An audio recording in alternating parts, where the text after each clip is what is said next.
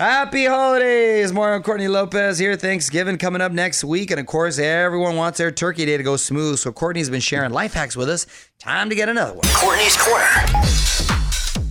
What up today, honey? Okay, so you're cooking Thanksgiving dinner. I don't. And you accidentally overcook the bird. Ooh. Or bird. Don't panic. Just drizzle a little warm chicken broth on it, and it will moisten the meat and add flavor. And you can also do this to perk up the turkey that's been sitting around for a while on Thanksgiving. Let me just say this.